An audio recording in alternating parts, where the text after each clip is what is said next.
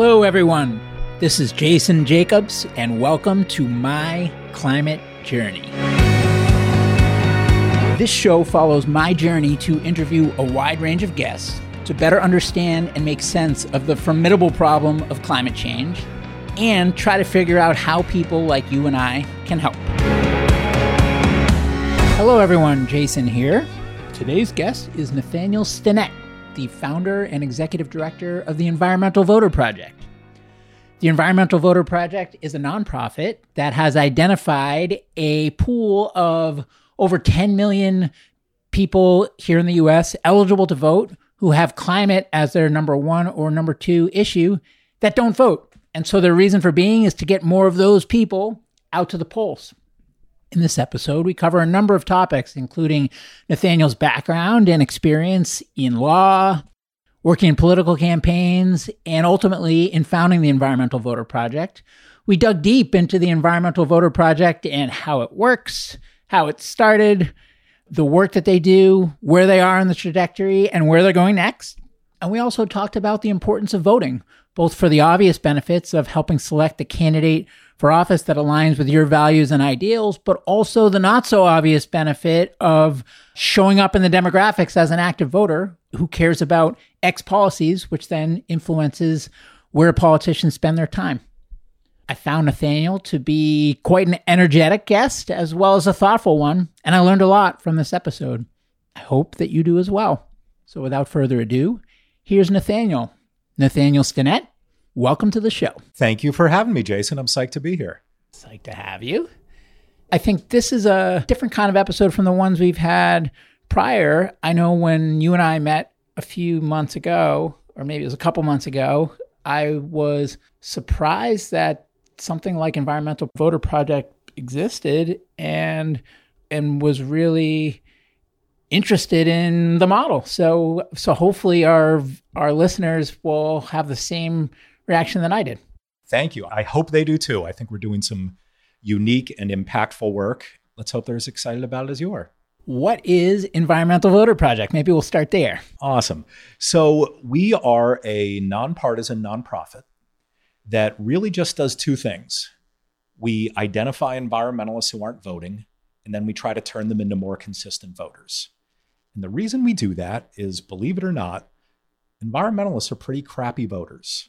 We have identified over 10 million already registered to vote environmentalists who didn't vote in the 2016 presidential election. Over 10 million of them. They're already registered, and they deeply care about environmental issues, but they stayed home on election day. And so what we do at the Environmental Voter Project is we don't endorse candidates. We don't try to persuade people to care more about the environment. We don't try to lobby for particular policies. We're really just in the behavior changing business, not the mind changing business. We go after these people who are already with us, but they're not voting, and we turn them into better voters. How many millions did you say? 10.1 million. And how do you know this? So the first important thing to understand, and this is important to understand not just for getting a better idea of who we are at the Environmental Voter Project, but this is probably one of the most important things to understand just if you care about policymaking and politics. And that is, whether you vote or not is public record. It's public record. Who you vote for is secret. No one can ever find out who you vote for. But whether you vote or not is public record. And not only is it public record, but it's the lifeblood of all policymaking and all political campaigns. Because surprise, surprise, politicians don't care about what non-voters think. They only care about what voters think. So they look at public voter files, figure out who votes regularly, and only pay attention to those voters. Now, to get more to the gist of the question that you asked, how do we find the environmentalists who aren't voting? Well, that's a little bit more complicated than just looking at public voter files. What we do is we survey tens of thousands of people per state, simply asking them what issues they care about most. Then we isolate the ones who say they really deeply care about environmental issues, and we use that information and other data we have about them to build predictive models. So we work with a lot of data scientists. We end up assigning a score to every single person in a state, telling us how likely they are to list climate and other environmental issues as one of their top 2 priorities. And it's a pretty long and convoluted process, but I think the best way to think about it is it's very similar to what insurance companies do. If you apply for life insurance, the first thing they do is they say, okay, well, how much do you exercise? What do you eat? How much do you drink? How much do you smoke? Do you like to jump out of airplanes? Like, they find out all this information about you, and then they build a profile for you that lets them know, not to be morbid, but like lets them know how long you're going to live. And if they're wrong even by a little bit, they lose billions of dollars. Billions of dollars. Well, we do the same thing. And we try to collect all this data and figure out who cares deeply about environmental issues. And we also build a profile of every single person on a state voter file that tells us how likely they are to deeply care about climate change. And then we only look at the ones who aren't voting. We only care about the ones who aren't voting. And that's how we identify our targets at the Environmental Voter Project. But it's also how we're able to come up with numbers like this and say, oh, wow, look, there are 10.1 million people in the United States who are already registered to vote, who care so deeply about the environment that it's one of their top 2 priorities, and they didn't even show up during the presidential election. Almost 16 million of them didn't vote in the 2014 midterms. We don't have the full data set from 2018 yet, because a few states are still updating their voter files. But I mean, Jason, we're talking about huge numbers of people here. People who don't need their minds changed about anything. They're already with us. These are dyed-in-the-wool super environmentalists. You shake them awake at night and they scream climate change. They're just not voting. So how did you come across this insight? So for about a decade, I worked in law and politics. So I went to law school here in Boston at Boston College. And while I was there, I worked a little bit for the Democratic National Committee and then started working for a lot of political campaigns while I was at my law firm. And I was always deeply frustrated by something that you might be aware of. And that is, when you poll voters for any election, it could be a Boston City Council race or President of the United States or Governor of Texas, and you ask them what issues they care about most, climate change is almost always near the bottom. Now, that's starting to change a little bit in the Democratic presidential primary, and I'd love to talk about that if you're interested. But by and large, no matter what race you look at, if you poll the people who are likely to vote in that race and ask them what issues they care about, climate change is nowhere. Any insight historically into why that has been? No, I wish I had a good answer for that because you ask a really good question. The truth is, it's really easy to measure how people feel about something. What's really hard with any scientific rigor is to figure out why they feel that way or why they don't care about something. Really, the only thing you can do, the only thing any social scientist can do in that situation is ask them, is ask people, why don't you care about this? Or why do you care about this? And you know what happens? They lie their pants off. To you or to themselves? That's a good question. We don't know. But what we do know is that they will often... We just started this podcast and I've asked 2 good questions according to Nathaniel. That's awesome. I like to be stroked. So this is good. When people say... When people say good question, it just butters me right up. Well, there you go. There you go. That'll be my automatic response now. It's very important to be able to tell the difference between excuses that people give and actual causes for how they act. And what we know is when you poll people and ask them why you don't vote, why don't you vote, or why do you care about this and why do you not care about that, they overwhelmingly adhere to what they think the important societal norm is. So that was like really academic jargon. So let me put it in a different way. How they will often answer is the way that they think you want them to answer. So if you ask me, for instance, why don't you care about climate change? I am really likely to give you the answer that I think you want to hear. Or why don't you vote? I will probably give you the answer that I think is most societally acceptable. Like, oh, well, I didn't know enough about the candidates, or I didn't know there was an election, or I was really busy that day. And what we've realized by looking at a lot of this polling data and then a lot of resulting data on who actually votes is that people usually lie about their reasons for not taking a particular action. And so it's a really sort of dark, deep black box to dive into to try to figure out why people do or do not feel a certain way, or why they do or do not take a particular set of actions. It's really hard. And we don't even know that at the Environmental Voter Project. But I guess pausing for a minute. So before we get into everybody else, let's talk about you, because I'm curious, when you came across this insight, it sounds like it bothered you. So why is that? So it bothered the crap out of me.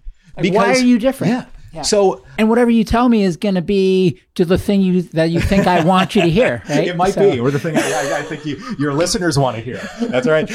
So, Jason, I never had like a blinding light on the road to Damascus where all of a sudden I realized like, oh, I deeply care about climate change. The truth is I've always cared about environmental issues, and I wish I had like a compelling like Genesis story for you, and I don't. I think part of it. I don't either, by the way. I care. I mean, obviously I care, and someone asked me that yesterday. It's like, I don't know why. I didn't have any like transformative moment or something. Yeah, I mean, if someone's about to punch you in the face, you move out of the way. And I feel like the universe is about to punch us in the face, and I want to like move out of the way and solve this problem. I think part of my reaction to the climate crisis isn't through some like emotional or childhood love of the environment. I think I just at some point slowly became to realize like, holy moly, like this is everything. So I guess if we look backwards, you were running political campaigns. Yeah. Right. And then was your awakening to climate change just slowly building during that time? It was even around starting about 10 or 15 years ago. I mean, even when I was in law school, I deeply, deeply cared about environmental issues. But the truth is, Jason, I never felt like there was a solution to this political problem that I just posed to you. I was running these campaigns. I deeply cared about climate change, but I saw how few voters cared about climate change. And I didn't think there was a solution to the problem. I thought, you know what? Talking about these issues is not how you win campaigns. And so it would be malpractice for me to advise my clients or the candidates I was working with to talk about this issue that voters don't give a heck about. And so we didn't talk about it. And then sometimes those candidates would win. I checked the explicit box on this podcast, by the way. So if you ever do feel inclined, you can say whatever you want. Yeah. That's good to know. It's probably the first time I've said said that insight away in like 2 years. So it's good. It sounded weird coming off the lips. And then even when politicians win elections, right? Even when the so-called right people win, then they have a very limited amount of political capital to spend. And what was I going to do then? Let's say I just got you elected governor of Massachusetts. Is it good for me to say, hey, Jason, let's spend all of your political capital on this thing that we know voters really don't care about? That's a really hard thing to do. So I was deeply frustrated by this. And were you working at the time with candidates who cared about this issue? I was. Because I was in this great position working at a law firm where I could, during my free time, be either a senior strategist or a campaign manager. And so I wasn't working for money. This was in my free time. And so I could pick and choose the candidates I wanted. And I always picked the ones who I thought would be amazing on environmental issues and would deeply care about this stuff. But when you're trying to win an election, your goal is not the long-term health of the environmental movement. Your goal is to get 50% plus one of the market share on a Tuesday in November, period. You got to win. You got to win if you want to do anything.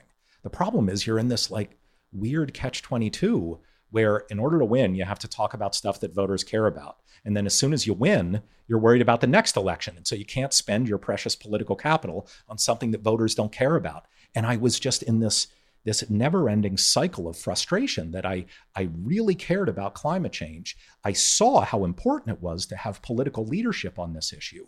But we couldn't sort of break out of this box that, as I mentioned before, whether you vote or not is public record. So at any given moment on any of our campaigns, we knew who was likely to vote and who wasn't likely to vote. And we knew that those likely voters didn't care about this important issue. Okay, so you're in this cycle and you feel trapped and you're getting more and more frustrated. So what did you do? Well, I had just finished running a mayoral campaign here in Boston and was taking some time off before what I assumed would be going back to working at my law firm. And I was taking time off because our first child was being born. When was this? This was the very end of 2013, beginning of 2014. Okay. And purely by chance, I saw some polling data that totally blew my mind. And this was some polling data that was looking at voters' policy preferences going into the 2014 midterm elections. And what this interesting set of polling data showed was it broke down the issues that people care about into two groups. The first was, how do all American adults feel about this long list of political issues?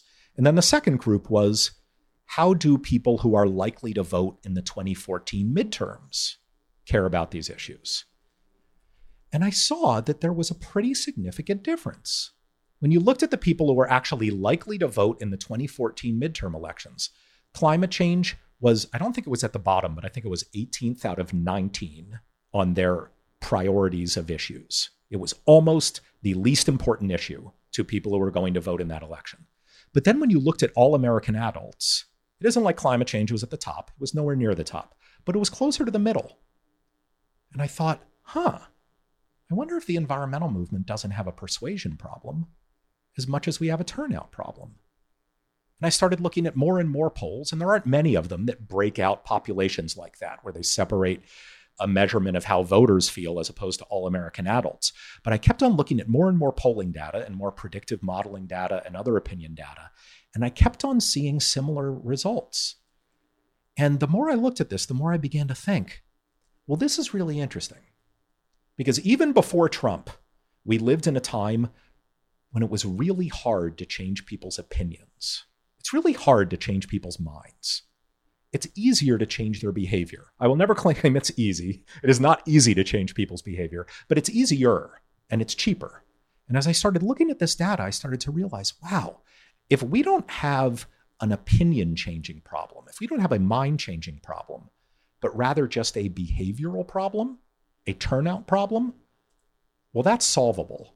That's a really efficient solution to a lot of the political problems that the climate movement is dealing with. And I won't claim like it was an easy decision for me to make to start my own nonprofit. It wasn't. I am like the world's most reluctant entrepreneur. I've never dreamt of starting my own thing.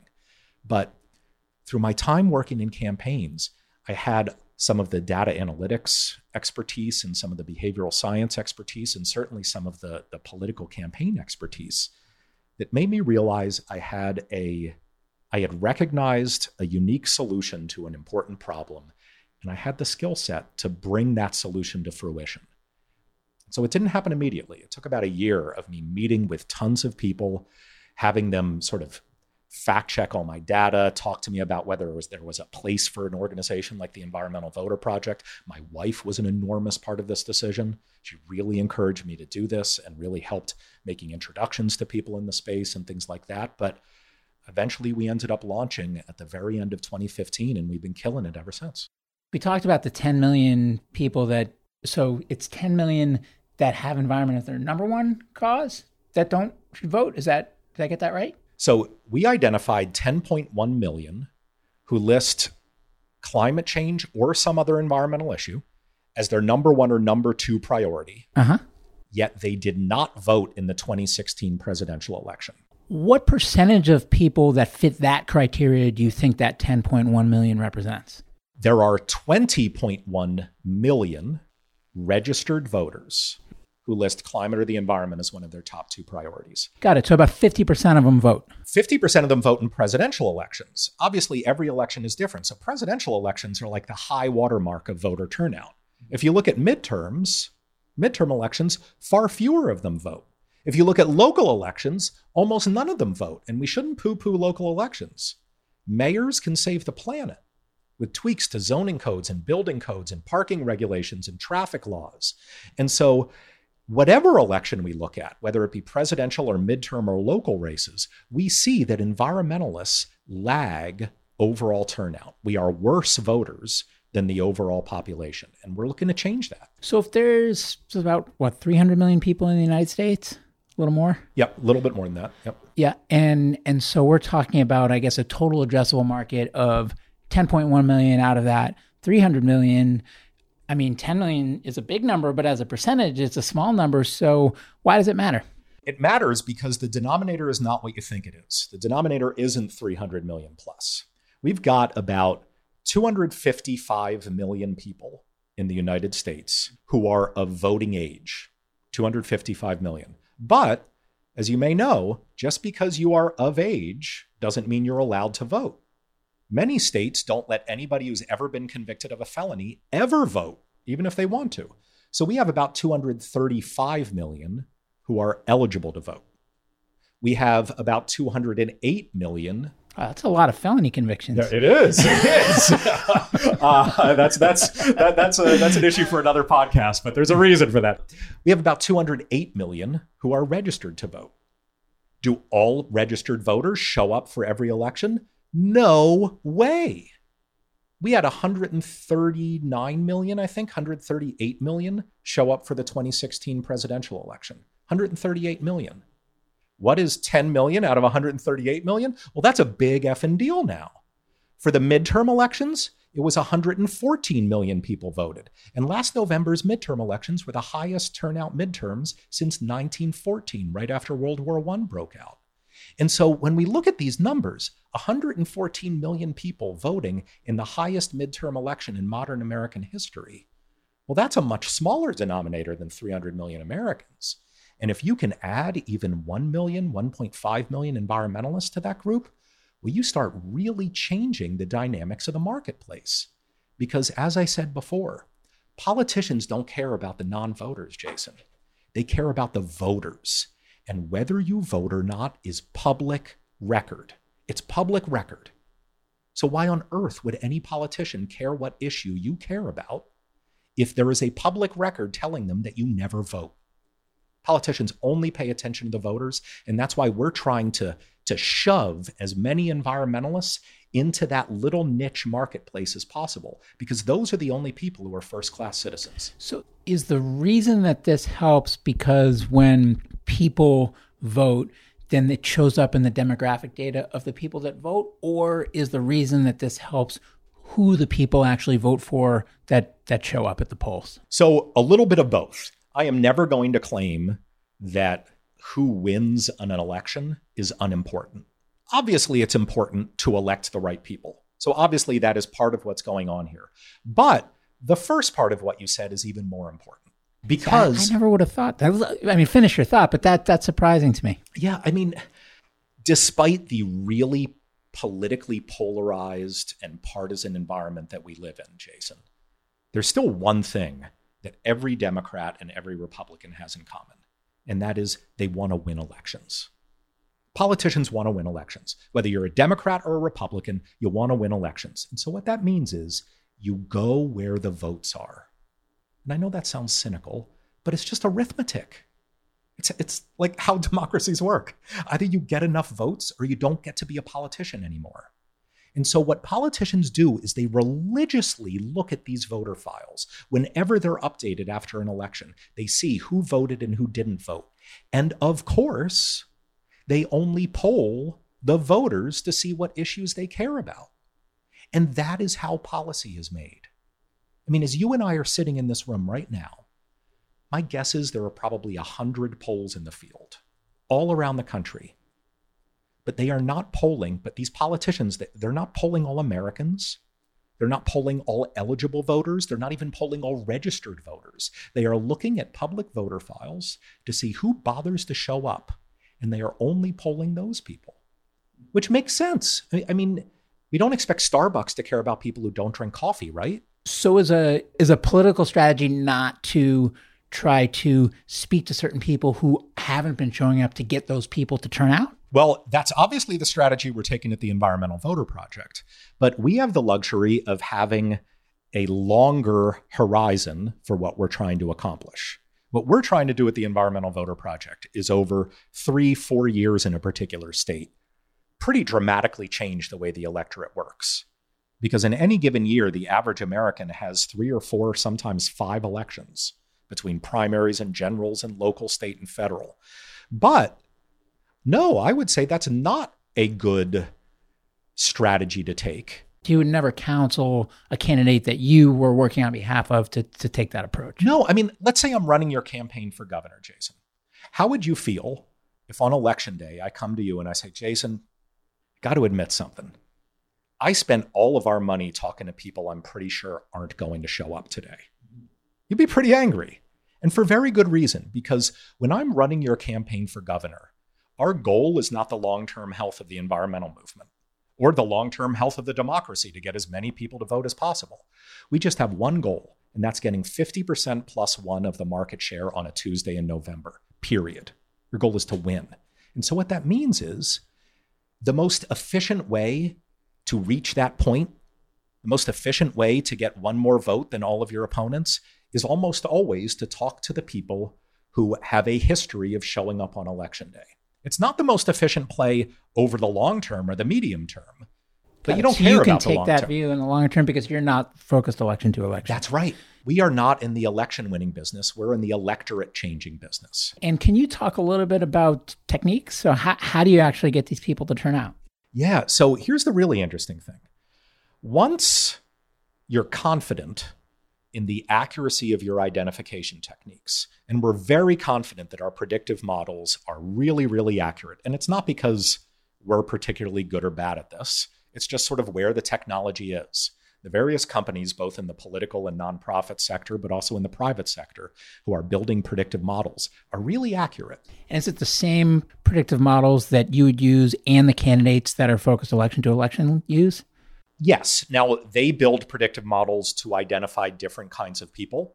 So if I were running your campaign, I would build a predictive model helping us identify people who are likely to support you, not people who are likely to list climate change as one of their top priorities. Is it the same vendors that are providing these? Yes, similar vendors. Similar vendors and absolutely similar techniques. And who are some of the leading ones, just in case any listeners out there want to learn more about the technology? Yeah, so we use Clarity Campaign Labs. They are a great national vendor that works with a lot of progressive and nonprofits and organizations. But Blue Labs is another one that's very, very good. But there are about 4 or 5 very, very prominent predictive modeling shops out there. Okay, so you get the predictive models and they help you identify who to go after, and then how do you go after them? Yeah, so this is the really special part, because if you're confident in the accuracy of your identification, well, then you have the luxury to be completely agnostic in your messaging. I mean, I could talk about chocolate chip cookies if it was the best way to get you to vote, because we already know that you're a super environmentalist. And so what we have found, and not just us, but other people who work with behavioral science have found, that the best way to get people to take a particular action, whether it be exercising more often or vaccinating their children or starting to vote, is not to try to rationally convince them of the value of the action, but rather it's to appeal to things like peer pressure and social pressure and essentially try to figure out what societal norms they buy into and take advantage of that. So I'll give you some examples. I was just going to ask. You read my mind. Oh, there you go. You missed an opportunity for me to say, that's another good question, Jason. Sorry about that. So an example is we will send text messages to people and we'll say, hey, Jason, did you know last time there was an election, 73 people on your block of Main Street turned out to vote? Or we'll send them a letter that includes a copy of their personal voting history. We'll say, and yeah, it's a little, we turn the screws. We'll say, Jason, just want to remind you, who you vote for is secret, but whether you vote or not is public record. Here's a copy of shame. We I shame like them, yes. Yeah. But what we have found out is that even people who don't vote, by and large, they buy into the societal norm that voting is a good thing. And so even if you just hint at the idea that whether you vote or not is public record, even if you hint at the idea that one of their neighbors might be able to look up their public voting record, it sends turnout through the roof. Random question, but the half of the people that list environment as 1 or 2 that don't show up, is that ratio pretty consistent across issues, or are environmental voters particularly bad at turning out? I know the answer to the second part of the question, but not the first. So yes, I do know that environmental voters are particularly bad at voting, because when we compare turnout of environmentalists to the average turnout of registered voters, we are well below average. Now, how does that compare to other issue constituency groups? I don't know, because I care about climate and environmental issues, and we haven't put the money in to researching how other issue constituency groups turn out. But what I do know is that we're way below average. And that's a really, really important thing to solve because of what we were talking about earlier. Politicians go where the votes are. You get more environmentalists to vote, politicians will follow. They will follow. But there's no insight into why that is. No. And it's not for lack of trying.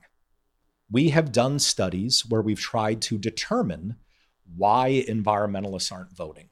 But every time we do one of these studies, the data we get back really is either confusing or doesn't lead to obvious answers. And so I'll give you some examples. We did a survey, and this wasn't a huge survey. And so we didn't publish it because it only had about 600 or 700 people in it. But it did give some really interesting feedback to us. We had a survey where half the population were environmentalists who never voted. They'd been registered for at least 5 years, but had never voted once. The other half were environmentalists who had literally never skipped an election. These people vote in like library trustee elections. And what we did was we asked both groups of people the same questions about civic engagement. And we learned two really interesting things. The first one was both groups answered every question the exact same way. So we asked the non-voters, do you think that politicians care about the issues you care about? They said, no, they don't care. We asked the people who always vote, and they say, no, they don't care. We asked the people who always vote, do you think it's important to vote in every election? They said, oh yeah, it's really important to vote in every election. We asked the non-voters, and they said, oh yeah, it's really important to vote in every election. We asked the non-voters, do you think your vote even makes a difference? They said, no, it doesn't make a difference. We asked the super voters, and they said, no, our vote doesn't make a difference. And so we kept on getting this data back that told us, we know the excuses that people give for not voting, but good voters feel the same way. So how can we draw a causal connection? I can tell you what non-voters say are the reasons for not voting, Jason. I can tell you what they are. It's, oh, I'm too busy, or politicians don't care about the issues I care about, or my vote doesn't make a difference. The problem is good voters feel the same way. So how can we say that there's any causal connection there? So you have interesting insight, but not conclusive at this point. That's right. But here's the second thing we learned. And this is something that we do have conclusive data on. Because once we saw this in that survey, we then beefed it up and did a survey of 10,000 people with real statistical significance across the board. We asked one more question in that survey where we asked an open-ended question. We didn't give people options to choose from. And we said, when you don't vote, what are your reasons for not voting? And some people said this, some people said that, some people said another thing. But the overwhelming majority of them, something like 78%, said, oh, I always vote. Now, Jason, as a reminder, whether you vote or not is public record. We knew for a fact while we were surveying these people, they had never voted before in their entire lives. They were lying their pants off to us. And we thought they might lie their pants off to us. So we actually had a backup question for these non-voters who said, I vote all the time. We said, okay, maybe you vote sometime, but when you don't vote, what are your reasons for not voting? You were really trying to figure out, why aren't these people voting?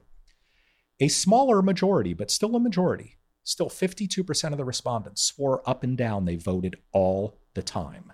When we saw that data, that's when we did this really, really big survey of, it wasn't 10,000, I think about 9,000 people, where we asked them how often they voted. We gave them lots of responses, every election, only presidentials, every 2 years, lots of different responses. And what we realized, and this is on our website, you can see the report from this survey at environmentalvoter.org. We realized that 78% of people lie and over-report how often they vote. Now, what does that tell us? Environmentalists. So they have an outsized propensity to lie. That's what you're saying. No, this survey wasn't just environmentalists. It was everybody. But you're right. Environmentalists do lie too. What does this tell us? It does not tell us why environmentalists aren't voting. But what it does tell us, it does give us insight into how to get people to vote. And this gets back to what I was telling you before about this societal norm that even non-voters want to be viewed as good voters. What we've realized is that voters, whether they be environmentalists or not, will lie their pants off even to a stranger over the phone and swear up and down that they vote all the time. Why? Because they still buy into that societal norm that being a voter is a good thing. They buy into it so much that they even want strangers to think they're a good voter. So it's just reminding them that they care about that, and that's what motivates them to get out there? Not just reminding them that they care about that, but using a little bit of social pressure. Literally, like pushing in their face the fact that we have a copy of their personal voting history. And by the way, pal, it's public record. And we might follow up with you after the election to find out how everything went. So how long have you been out in the field doing this stuff? And what kinds of results have you found so far with your efforts? So we launched at the end of 2015. So we've been doing this for a little bit more than 3 years, about 3.5 years. Mm-hmm. We ran a year-long pilot program in Massachusetts. And off the strength of our results there, we expanded into 5 more states. So we're currently in Colorado, Florida, Georgia, Massachusetts, Nevada, and Pennsylvania. And the results that we get, it varies from election to election because it's harder to turn people out in high turnout races like a presidential election, and it's easier to turn them out in local races. But I'll give you an example from last year's midterms, because midterm elections are kind of like a mid-water mark of turnout. We targeted 2.2 million unlikely to vote environmentalists. We increased turnout among that 2.2 million by 2.7 percentage points. And what that means is, in our randomized control trials, we're able to prove that we were solely responsible for adding 59,000 brand new environmental voters to the electorate last fall in just 6 states. And if you don't think 2.7 percentage points is a big deal, talk to Hillary Clinton. I mean, those numbers are everything in this game. They are everything. And I'm not going to claim that we are a magic election-winning organization. We're not. Talking to crappy voters is not an efficient way to win one election. But if you start having 1, 2, 3 percentage point jumps election after election, 4, 5, 6 times a year, well, man, after like 3 or 4 years in one of these states, we can pretty dramatically change what the electorate looks like. And when you do that, I don't care if you're running for president or governor or dog catcher. When you put a poll in the field asking likely voters what issues they care about, climate change is going to start appearing at the top, not at the bottom. And when that happens, politicians will trip over themselves to lead on these issues because politicians want to win elections. That's it. At the very heart of it, we're ultimately like a pretty cynical organization. All our theory of change relies upon is politicians wanting to win. As long as politicians want to win elections, then we're going to get them to lead on climate change by making more climate voters. And so that's our theory of change. It's like if you drive 5,000 coffee drinkers to the door of Starbucks, believe me, they'll make more coffee. They will absolutely make more coffee. How did you pick the states that you started in? So we need a big denominator. Our number one most important criteria is we go into states that have lots of non-voting and seldom voting environmentalists. Because 2.7% of 1,000 targets isn't going to do anything, right? And there are a lot of states that actually don't have many non-voting environmentalists. A lot of important political states. A lot of people come up to us and say, oh man, I really wish you were working in Minnesota, which by any objective measure is a very important state for climate policymaking at the local, state, and federal level. Well, unfortunately, there aren't that many non-voting environmentalists there. Even if we killed it, we wouldn't have an impact on policymaking. I wonder if studying what it is about the environmentalists there that's different than the environmentalists in non-participating states can give insight into how to get the other states more active. Well, now I get to say it again, Jason. That's a very good question. That's a very good point. We're probably going to do some research into that, comparing states that have very high voter turnout rates. So Minnesota, Maine, Colorado, these are all states where voter turnout is pretty high across the board. But what's interesting is in Colorado and Maine, environmental turnout is not that good. But in Minnesota, environmental turnout is really good. And so, yeah, we are trying to figure that out. But I don't want to make it seem like we are obsessed with the why not question. We're not as obsessed with the why aren't these people voting question as we are with the how can we get them to vote question. Because they're not always related. Sometimes you just need to embrace the black box and just understand that we may never figure out why these people aren't voting as long as we can figure out impactful ways to get them to vote. And we are doing the latter. We definitely are doing the latter. We'll probably run over 100 randomized control trials this year, just testing which messages work best with which demographic groups to get which micro populations to vote more often. And it's not our primary purpose, but a secondary aspect of our work is we're really like this full-time field laboratory for figuring out the best way to get environmentalists to take this one action, this one behavior change, and that is to vote more often. And so is the goal of the organization to get those 10.1 million to vote? Yes, although I would say I'm not operating under the delusion that we're going to be able to turn every non-voting environmentalist into a voter. I would say the short-term goal is to get environmentalists to vote as often as everybody else. The longer-term goal is to get them to be better voters. I want environmentalists to vote as often as NRA members do. That's where a lot of the NRA's power comes from. It doesn't come from their checkbook. It comes from the fact that if you deeply care about gun rights right now, you vote like it's your job. And I want climate voters to do the same thing. And then our ultimate goal is to put ourselves out of business.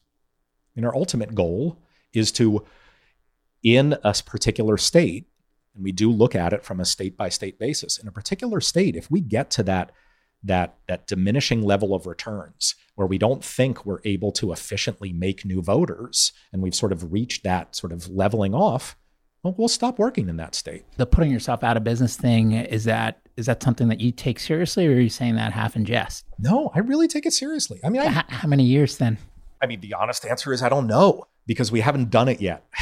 We don't know where that leveling off happens. I am confident that there will be a diminishing point of returns, probably some sort of asymptotic leveling off where it gets increasingly expensive to convert non-voters into voters. I'm sure it will happen, but I don't know when it will happen because we haven't reached that point yet. So what's next for the organization? You've run these trials in a handful of states. You've put up some good results. So where are you going next, and what's your biggest priority? First off, we're staying in our current 6 states: Colorado, Florida, Georgia, Massachusetts, Nevada, and Pennsylvania. And I can't stress this enough. We don't just care about the big, sexy elections every 2 years. Every election, even if it's for library trustee, is an opportunity to change people's behavior. So every election is a way to turn non-voters into voters.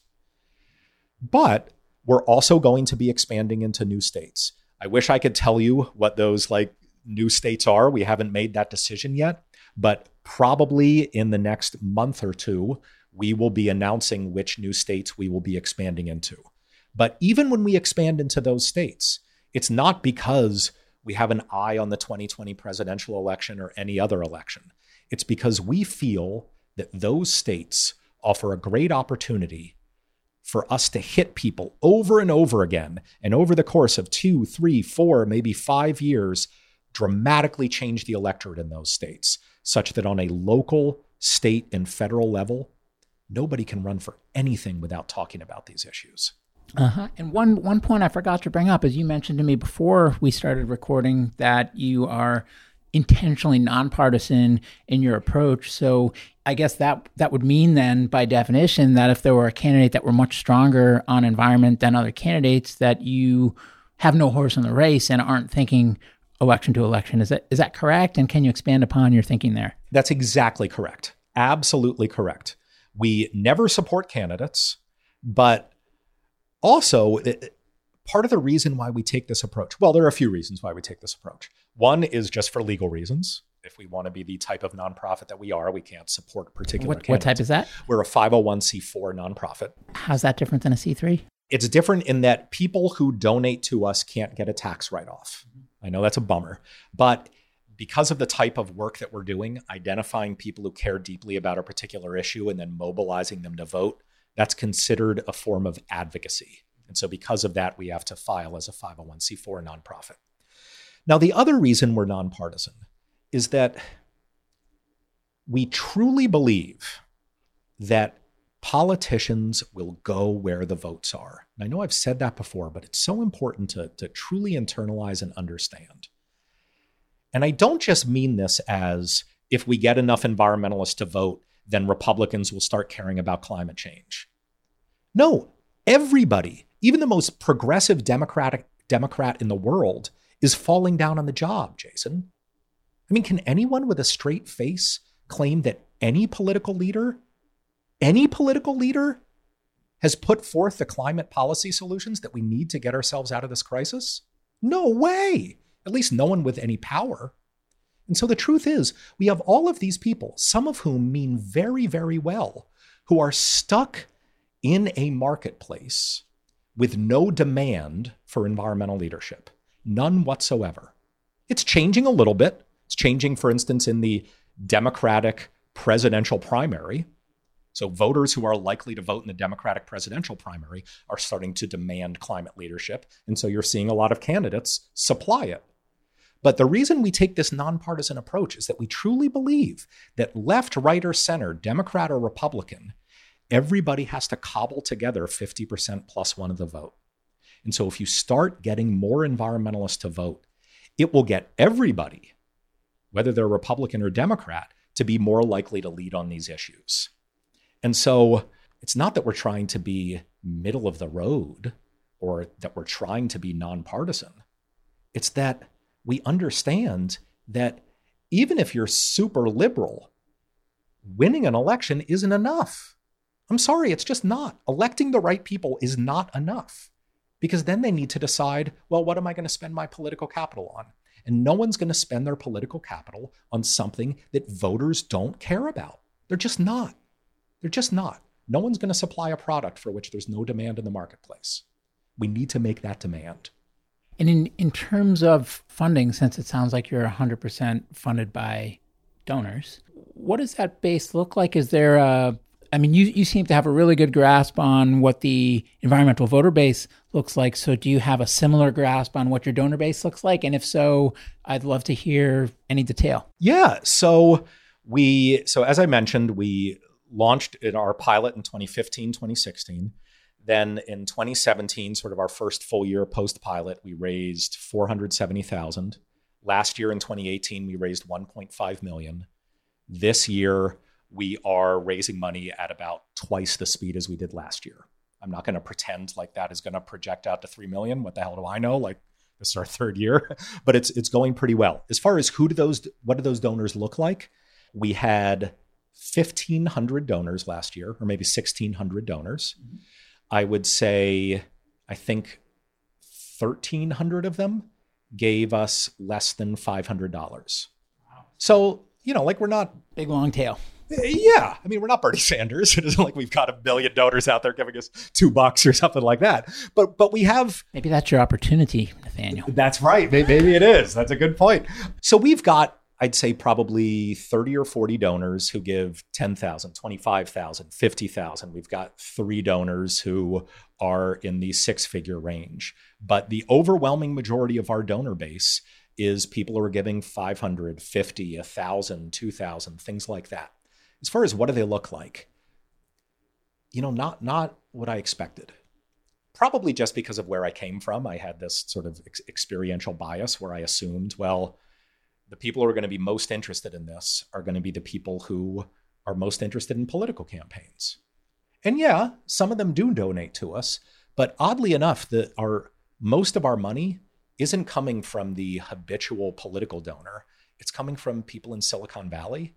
It's coming from the clean tech crowd in Cambridge and Kendall Square. It's coming from people who are more interested in the sort of outside the box creative approach that we're taking, rather than the people who just are looking to clink champagne on election night because a particular candidate won, which, to be honest, we don't offer. No one can click champagne on election night and say, hey, the Environmental Voter Project won. We are like the data nerds of the environmental movement. That is not us. I know you're nonpartisan by nature, but if you looked at the donor base, is it heavily skewed to one political party or another? Yeah. Our donors are largely progressive, but we also have some never Trump Republicans who deeply care about environmental issues. And they understand that if we do our job well, it won't just help progressives lead on climate change. It will help moderates and conservatives lead on climate change. I mean, Sheldon Whitehouse, the US Senator from Rhode Island, is fond of saying, and I'm not like sharing any secrets, he says this like every week if you ask him, he's fond of saying that there are 8 Republican members of the US Senate who would not just vote to support a price on carbon, they would lead on it. They would lead on it if they thought that their electorate would support them. There are people, there are right of center leaders who will lead on climate policy if there's voter demand for it. Now, again, our purpose is not to be a sort of middle of the road organization. Our purpose is to hold everybody's feet to the fire. Our purpose is to make it impossible for anybody to run for anything without paying attention to these issues, kind of like the NRA does in a lot of places for people on gun issues.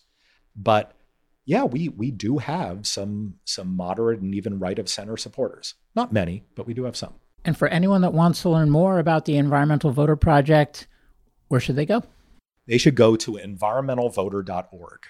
And there are a few ways to get involved. The first and easiest of which is if you go to our website, environmentalvoter.org, you can sign our Environmental Voter Pledge. It's the simple pledge, and you just promise to vote in every election and always prioritize environmental issues. If you sign that pledge on our website, we will send you free election reminders before every single election. And it doesn't matter whether you're in one of our 6 states or not. You could live in Boise, Idaho. You sign this pledge on environmentalvoter.org, and we will let you know every single time you have an election, even if it's a primary for library trustee in the middle of the summer. Second thing you can do at our website, sign up to volunteer. At any given moment, we now have, I think, 2,300 volunteers around the country who are texting, calling, and canvassing these non-voting environmentalists for us. We would love to bring you into the fold. It's a really fun way to make a difference in your free time. And then the third thing is, obviously, we're funded by donors, over 1,600 of them. And every little bit counts. Turnout is relatively cheap. Changing minds and changing opinions, that's the hard and expensive stuff. Changing behavior, I won't claim it's cheap or easy, but it's cheaper and easier. And a little bit of money goes a long way with us. So we would obviously love people's financial support as well. Anything I didn't ask you that I should have, or any other parting words for listeners?